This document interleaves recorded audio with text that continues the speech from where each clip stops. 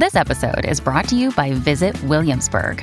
In Williamsburg, Virginia, there's never too much of a good thing. Whether you're a foodie, a golfer, a history buff, a shopaholic, an outdoor enthusiast, or a thrill seeker, you'll find what you came for here and more. So ask yourself, what is it you want? Discover Williamsburg and plan your trip at visitwilliamsburg.com. You're listening to another ambitious entrepreneurnetwork.com podcast. The voice for entrepreneurs and small business. Now, onto the show. You're listening to the award-winning podcast, The Ambitious Entrepreneur Show, featuring business experts, industry disruptors, game changers, and thought leaders to help you navigate a constantly changing marketplace. Want to build a successful business and become known as an influential voice in your industry? The Ambitious Entrepreneur Show will show you how. Now, over to your host, Anne-Marie Cross. And welcome to another episode of the Ambitious Entrepreneur Show. This is episode 254, brought to you by Podcasting with Purpose, helping you to stand out, be heard, and become an influential voice in your industry with a podcast. My name's Anne-Marie Cross, the podcasting queen. Now, my guest today says your brain is either a puppet master or a puppy, and it's up to you to decide which one it is going to be. I wonder which one it is. Now, joining me on today's show is Uli Applebaum. Uli has vast experience in marketing and brand strategy, and his international experience is coming up with fresh perspectives to position a brand or a product or a company, as well as in innovation. Well, that has helped companies large and small go from zero to success without breaking the bank. Now, Uli's unique way of approaching business problems and helping businesses strategize has developed into a technique that he calls positioning roulette. And on today's show, he is going to learn how to be more creative in solving business problems, but learning how to overcome our own mental biases. He's also going to talk about ways of looking at marketing challenges or business problems from a multitude of perspectives, as well as understand that we're all creative. We've just become too comfortable to unleash our creative powers. So welcome to the show. Thanks so much for having me. Very excited to be on your show. Thank you. Look, I'm excited to talk about this particular topic because I think, as business owners, we can often be so close to our business or the issue or the challenge that we're faced that we just can't see our way through. We get stuck and we end up walking away. And when we use some of the techniques and strategies that you're going to be talking about today, we can come up with innovations and ways to handle those challenges that really can catapult our business forward. But before we dive into that, Uli, just share with us, how did you get into the business that you're now in? Was it something that was a gradual process, or has this been an area that you've always been passionate about? It was a coincidence, Anne-Marie. I went to business school in Europe many, many years ago. And like all of my co-students, I was, destined to either go into management consulting or finance. That was sort of like the track 20 plus years ago. And by coincidence, I discovered two books. One was Ogilvy on Advertising, written by David Ogilvy, the founder of Ogilvy, one of the global advertising networks. And the other one was Positioning, The Battle for Your Mind by Trout and Rees, which started a whole sort of like, new revolution in the world of marketing. And I was just fascinated by, it triggered my interest in people, in how they think, how they behave, what makes them do things the way they do them. And so mid studies, I sort of like changed my master thesis and veered into communication and advertising. And because I discovered in advertising, that's sort of like the field where I could most deal with this sort of like subject. And so from finance or management consulting, I decided to move into advertising, and then more specifically into account strategy, which is strategic planning in advertising. And I've been doing that for the last 20 plus years. So it was a coincidence, but fell in love with the the subject, and it's such a rich and interesting subject that even after 20 years, I'm still excited about it. That's interesting. And I would imagine that over the 20 years, you've seen some significant changes and evolution in advertising and how that's now done. If you look back, what would you say has been some of the biggest changes that you've seen and how businesses now go about advertising and really about getting their message out there? There are so many changes, Anne-Marie. One is the sheer explosion of media channels, and compile that with the birth and the explosion of social media, which is now more and more seen as another media channel, basically. Yes. So that is a significant change.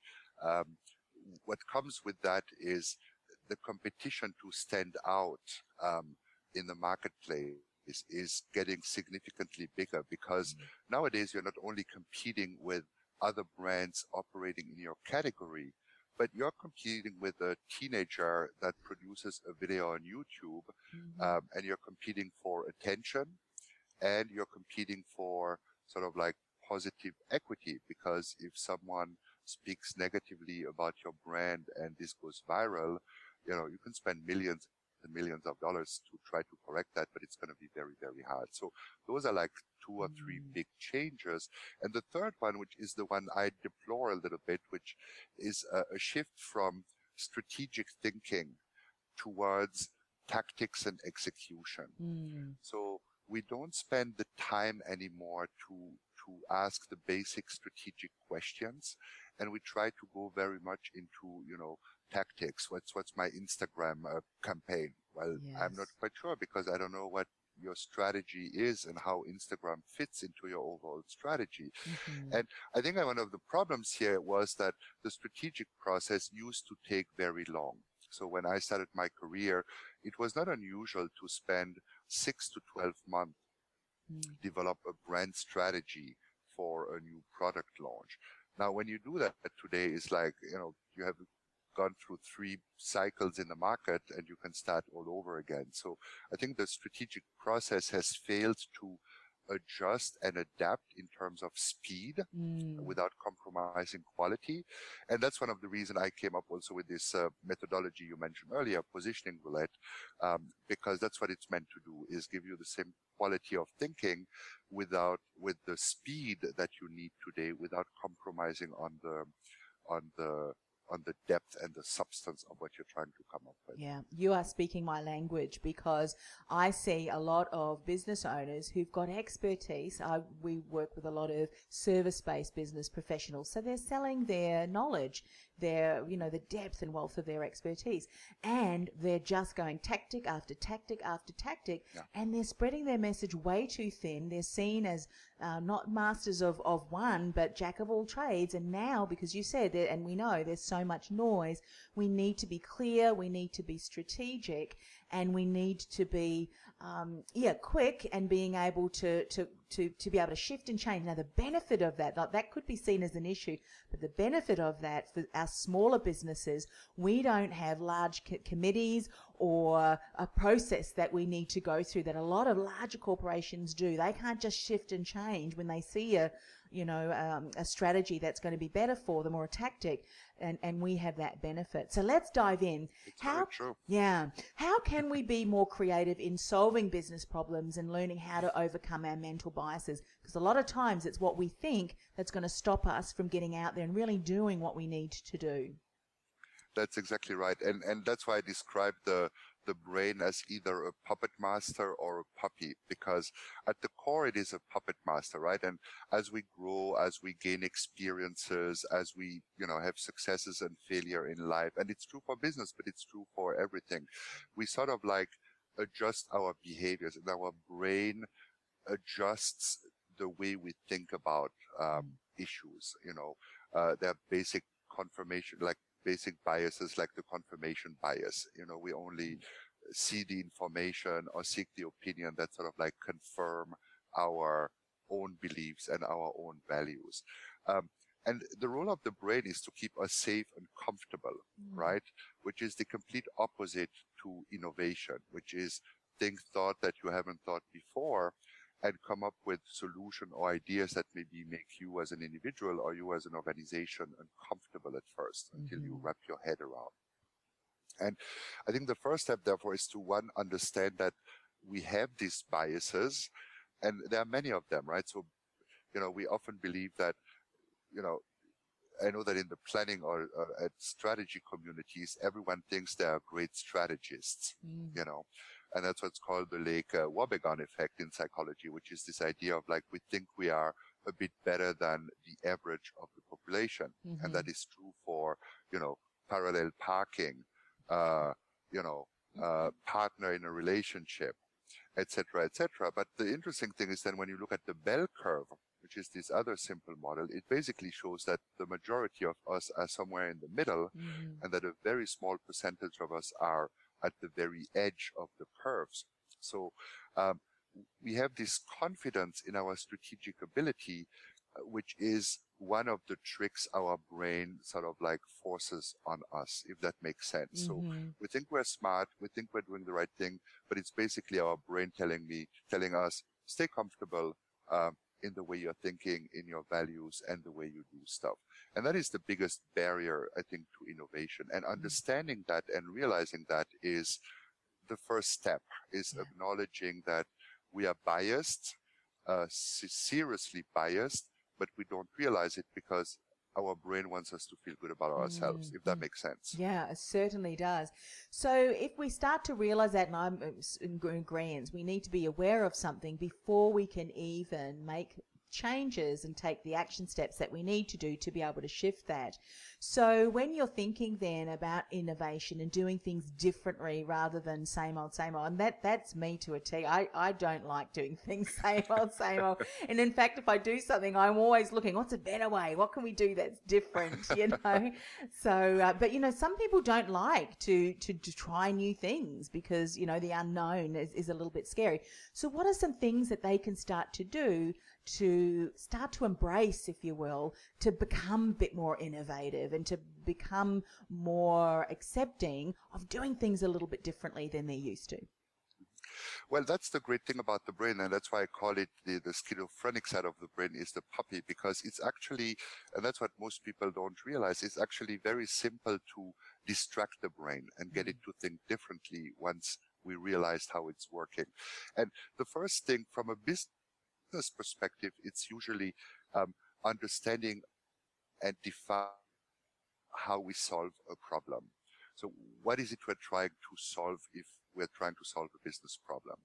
And the interesting thing is, in the way we define the problem itself, we make a lot of assumptions. We build a lot of our own value system in there, which can be challenged successively and very simply, so as to enable you to reframe your problem. So to give you a concrete example, if I take a very simple example is, in a grocery store, there might be a problem because consumers complain that the wait at the cash register is too long.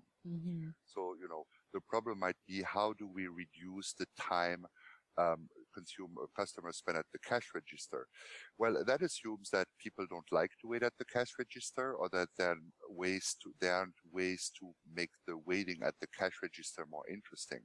So you can reframe that problem instead of saying, how do we make the line shorter, into how do we make the waiting more entertaining? That is a different way to reframe your problem. And that leads to a completely different set of solutions than the original question. And your brain, I'm sure as you go through this or listen to me, your brain automatically comes up with natural solutions. And that's what I mean, is with a very simple change in the question you ask, your brain says, oh, cool, I can do that. Let's go. Let's come up with a lot of ideas. So that's a very first step in starting to think more innovatively. Yes. For those of us, and I'm sure you're one who, our brains, for me, my brain is always thinking of ideas. Someone puts a problem, I think, oh no, here it goes. And we almost have to try and shut our brains off because it just thinks and thinks and thinks. But this doesn't come naturally to a lot of people. So it's exciting to know that there are things to do, that you can do, techniques to really start that process going. What would you say then if someone is someone able to do that? Because I know this is a question that often is asked. Is someone able to do that on their own, or would it be better for them to get someone else involved? You know how they say two heads are better than one. Is it something that perhaps they should look at doing with someone else in their business, or a colleague and someone that they trust? I think that's a very, very smart observation, and I hate to admit it. So I'm an expert. I'd like to think as myself as an expert, and I work with a lot of small and big companies. But the reality is I suck at doing this analysis on my own business. True. And therefore, yes, it does make sense to ask someone else for perspective. Maybe ask someone you wouldn't normally ask. Reach out to people and experts that are not obvious or not within your immediate circle. Well, one of the big things I've learned is how important it is to reach out to other people and get perspective, but how easy it is to fall in a trap as well, right? So don't ask your friends and your loved ones because they're going to show you support. They're going to tell you what you want to hear. And that's the worst thing that can happen to you. Absolutely. What you need someone who is, critical, who plays the devil's advocate, who is challenging. And when he asks you a question, you're like, shoot, that's kind of annoying that he's asking this. But at the core, he's right. I need to think differently about that aspect, or I need to change my perspective. Yeah, true. So yes, absolutely, reach out to other people. Yeah. Something else that I love to do, and I think this can also be a great way to stimulate ideas, is to go to events or read magazines or even television shows that are outside your industry. And what's working really well, or can we tweak that to adapt into our marketplace? Because sometimes, similarly to what you just said, and this is what I find, if you're asking friends and colleagues, they're going to reflect back on what they hope that you want to hear. And going in your own industry can often, again, that group think, if that's the right term, what they assume can be imparted to you. And so I kind of don't want that. I want to think outside of the box. So if we're thinking about the positioning roulette, and I'm just, would love to hear more about that. If we're looking at a marketing challenge then with our business, from a business problem, looking at it from a multitude of perspectives, can the positioning roulette help with us? Can we dive into that a little bit deeper just to give people a bit of an overview of what that involves? Absolutely, and it can absolutely do that. And so positioning roulette, it's basically based on an observation I had 20 plus years ago. I was working across various categories with various in various geographies, and I started to realize there are like patterns that help a brand be positioned successfully. And that could be something like, a beer can be positioned on a country of origin platform. That was the case for Foster's Australian beer, or it could be based on an ingredient, or the positioning success could be the result of, a creation story on the reason that led the founder to create this brand. So once I realized there are these patterns, I started to basically look at hundreds and hundreds of case studies to identify, to answer the question, how many of these patterns can I identify? And after over 1,200 case studies, and the process, Anne-Marie, took me like 10 plus years, so it didn't take a week or so. Yes. Because there's life, there's work, there are children, things. All the things that get in the way from all of the good stuff. No, only kidding. That's correct. And so I narrowed it down and decided there are like 26. I couldn't find any more. And the point now is when you look, so all these 26 approaches are proven successful strategies to position a brand. And if you try to position yourself now, whether it's yourself as a business person or as a company, or as a brand, as a new brand, as a global brand, doesn't really matter. Looking at these 26 different angles are basically 26 different ways to stimulate your brain to look for different answers. And again, it comes back to my puppy example. The beauty is, so this methodology, the 26 cards, basically each card describes one of the territories, whether it's country of origin or consumer ritual or these kind of things, and includes a couple of questions that are meant to stimulate your thought process. And the cool thing is you can go through these 26 cards and literally look at your positioning challenge from this perspective with an ease that is amazing. Because, right now we could speak about, okay, what is the value you deliver to your customers? How is it emotional? Is there a psychological benefit? And then in the next cut, we can speak about, how did you come about developing your service, for example? And as I said, so you have like these 26 approaches to do it. And this comes back to what I said earlier, is you can go extremely fast through these 26 territories, especially if you do that with a small group of people. And that gives you the substance you need without the time requirement that a traditional process would take. Yes. What I love about that is that it provides such a clear framework of positioning aspects or categories, if you will, that worked because you've studied so many, hundreds and hundreds and hundreds of case studies. And I think so often what happens is we assume as businesses, exactly what you said, that bell curve, we may know of one or two different ways to position our company, yet there could be a unique angle that's so unique about our product or service that we're completely forgetting to share in our story, but it becomes who we are. And I think if I look back for me in my business, is that, I started podcasting in 2008. And the reason was I wasn't in the podcasting industry, because back then no one really knew what a podcast was, but I was in the career industry. And that was the year, if you remember, early 2008, global financial crisis hit. Many people were without a job and in the unemployment queues, and it was a desperate situation worldwide. And a colleague and I who are in the career industry, we were so disillusioned at the doom and gloom being portrayed across all platforms of media, traditional media at that stage. And we said we needed to be the voice of hope and inspiration, because a lot of the clients that we were dealing with, they were so despondent, it was impacting the way that they were doing their job search and showing up for an interview. And we knew that they had to change their approach. But traditional media was feeding into that. And that's now become my story, and I share it, and it is the reason why. And and that's what you're saying. When we use the guidelines that you've got in the in that positioning roulette and the cards, we're able to find a story that fits in with how we want to express it. It's relative to us, and it becomes just part of how we share stories and how we relate to others. Because many people will, in your storytelling or however you want to speak your brand message, will be able to relate to it, and what's relatable is because it's emotional to them. And I think that's so important. Do you find then that a company who uses a number of those categories within their story, the more that you use, and I'm sure that you come to a number, if you will, that too many is too many, and overwhelming, but a couple of those particular categories fit in well. Is that how's that? How are you working with that? Well, I usually use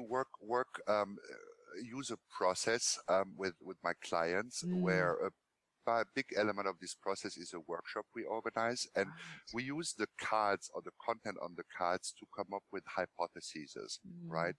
But then, so you basically come up with a list of 40, 50 potential positioning platforms, but you need to tie them back to the business objectives, right? Yes. So it needs to be, so that's going to filter out 20 out of the 40, for example.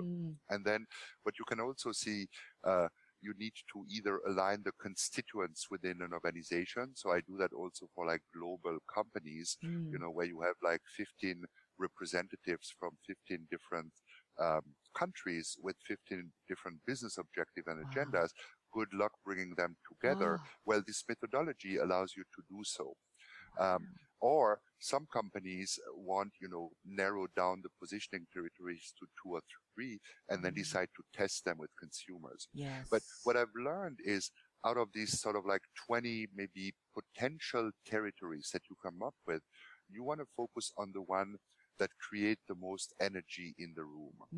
And energy, if someone looks at, a brand and a brand positioning statement and says, oh yeah, that feels right. It's like, yep, we deliver superior product performance with better engineering to make people happy. Yep, that sounds good.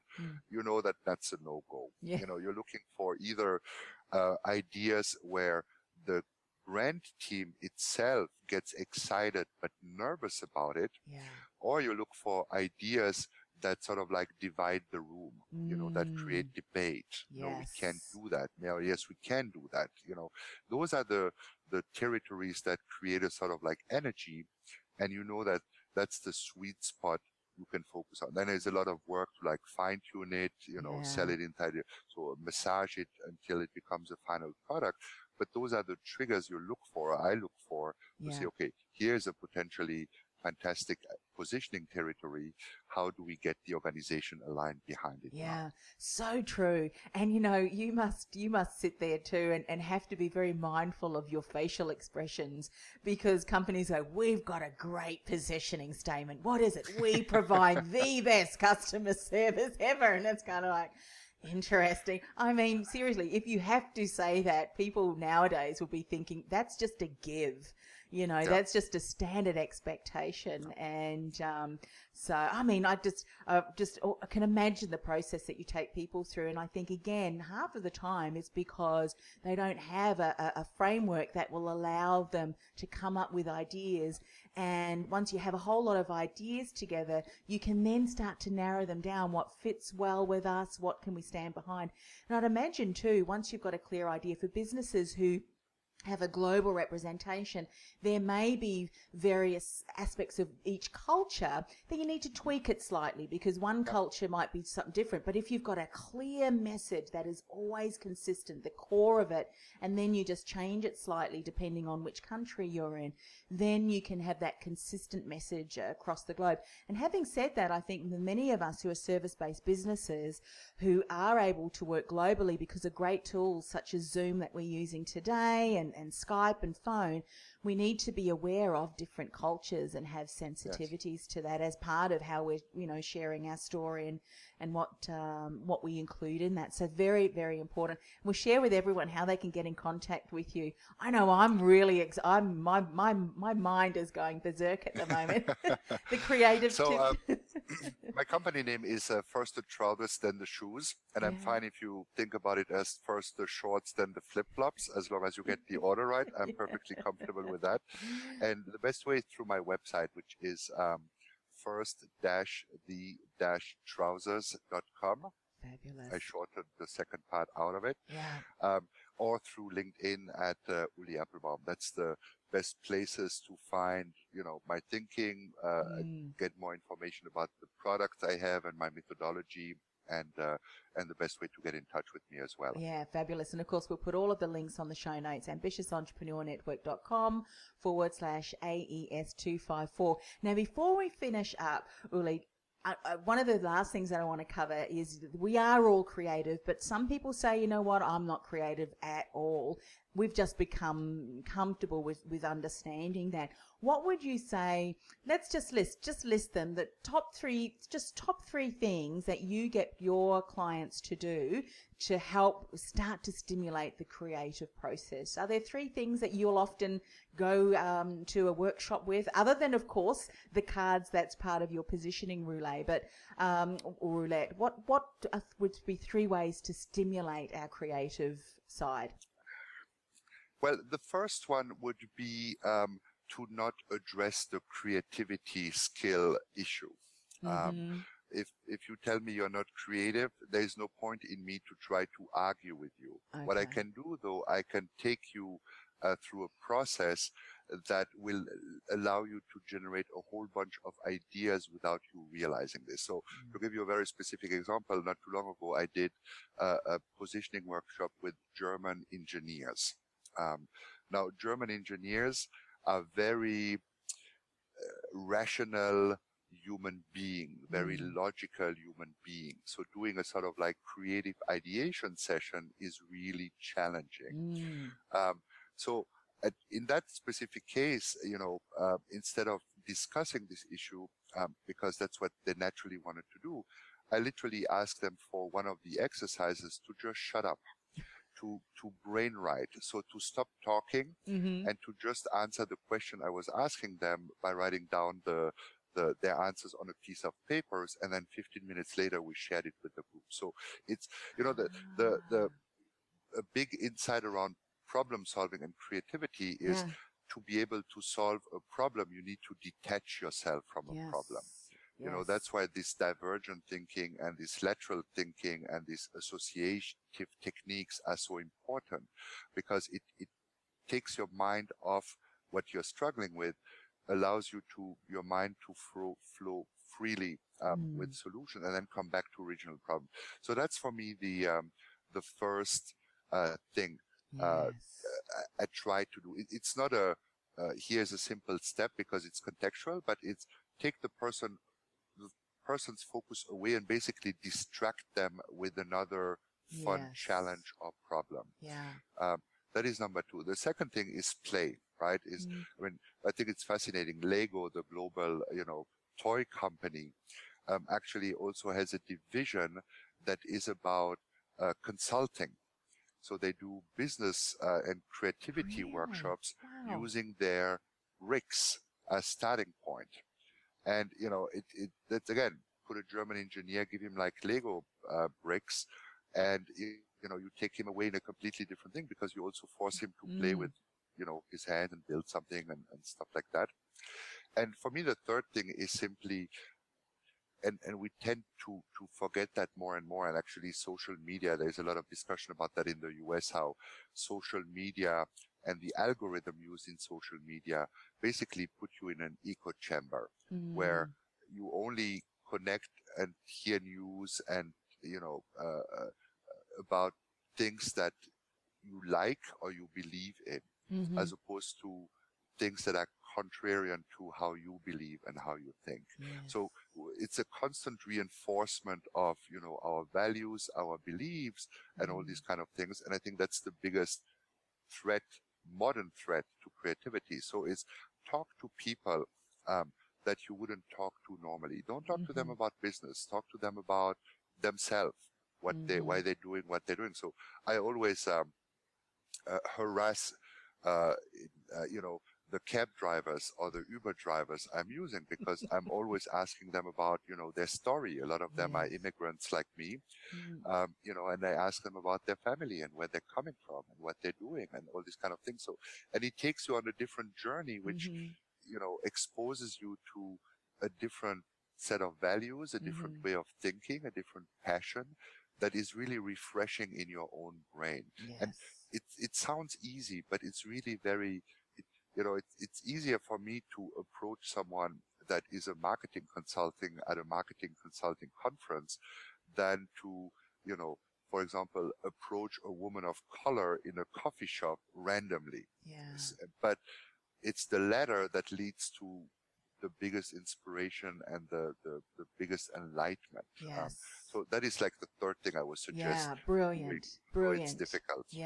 Brilliant. And something that I noticed myself with interviewing guests, even if I think back a couple of years ago, there were some shows and guests that were speaking about the same thing, and I knew kind of what they were sharing, because I'd had so many guests talking about that, and my brain almost switched off. It was really hard for me to engage in the conversation.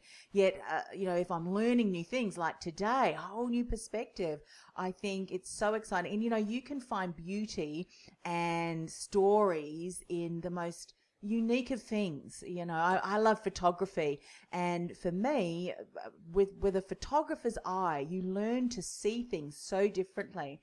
And I love my passion is landscapes and wildlife. But one of the photography lessons I had was with someone who was in the heart of the city of Melbourne. She loved bridges and lakes and all, the rivers. And it's a concrete jungle. But as soon as you go there, you start to see the graffiti and the shape and the architecture. There's beauty everywhere. You just need to be open to looking at it. And it was a whole new perspective. And I've got now, a new appreciation. Your brain loves that, and often we're dulling our brain in the environments in which we continue to put ourselves. And it's just a matter of changing. And your brain will light up and fire up, if you will. Absolutely. I read a long time ago that this is actually the best form of meditation, and meditation is good for your health. It's not, just sit there and stare at the wall, but is focus all your attention on something completely different from what you usually do, Yes. and fully immerse yourself into that. Yes. That is the best form of sort of like, getting rid of all your stress, all your worries and stuff like that, and coming back to a calm state. Yeah. So absolutely. I'll share a story with you. My husband and I, a couple of years ago, we travelled with a caravan through the centre of Australia. It's really hot there. The very first evening that we just parked on the side of the road in a little rest stop, and beautiful sunset, landscape galore, because there's, in the middle of Australia, there's a lot of land, of land. But anyway, we didn't have watch TV, and typically we do. So we just sat outside the caravan, just looking and admiring and just sitting there. And then I noticed there was a whole row of ants, carrying food.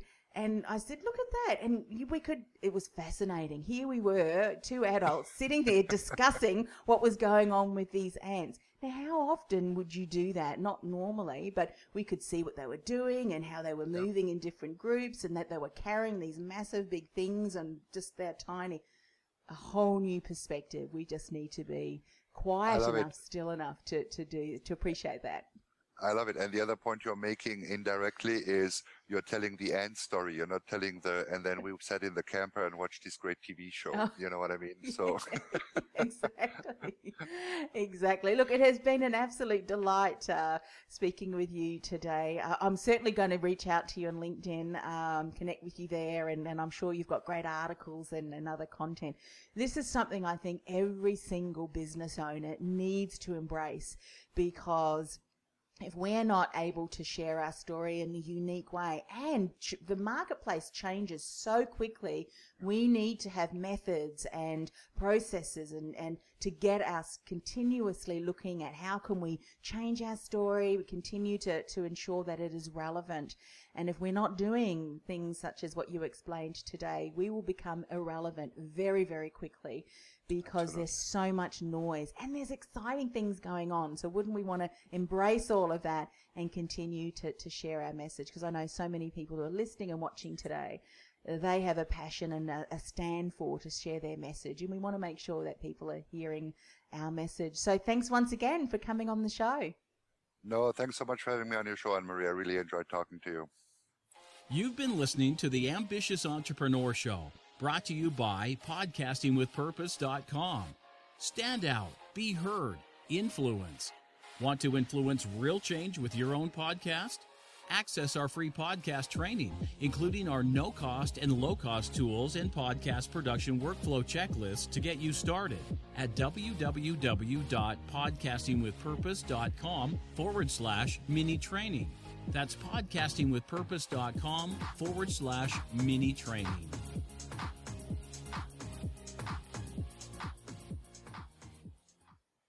This podcast is a part of the C-Suite Radio Network. For more top business podcasts, visit c-suiteradio.com.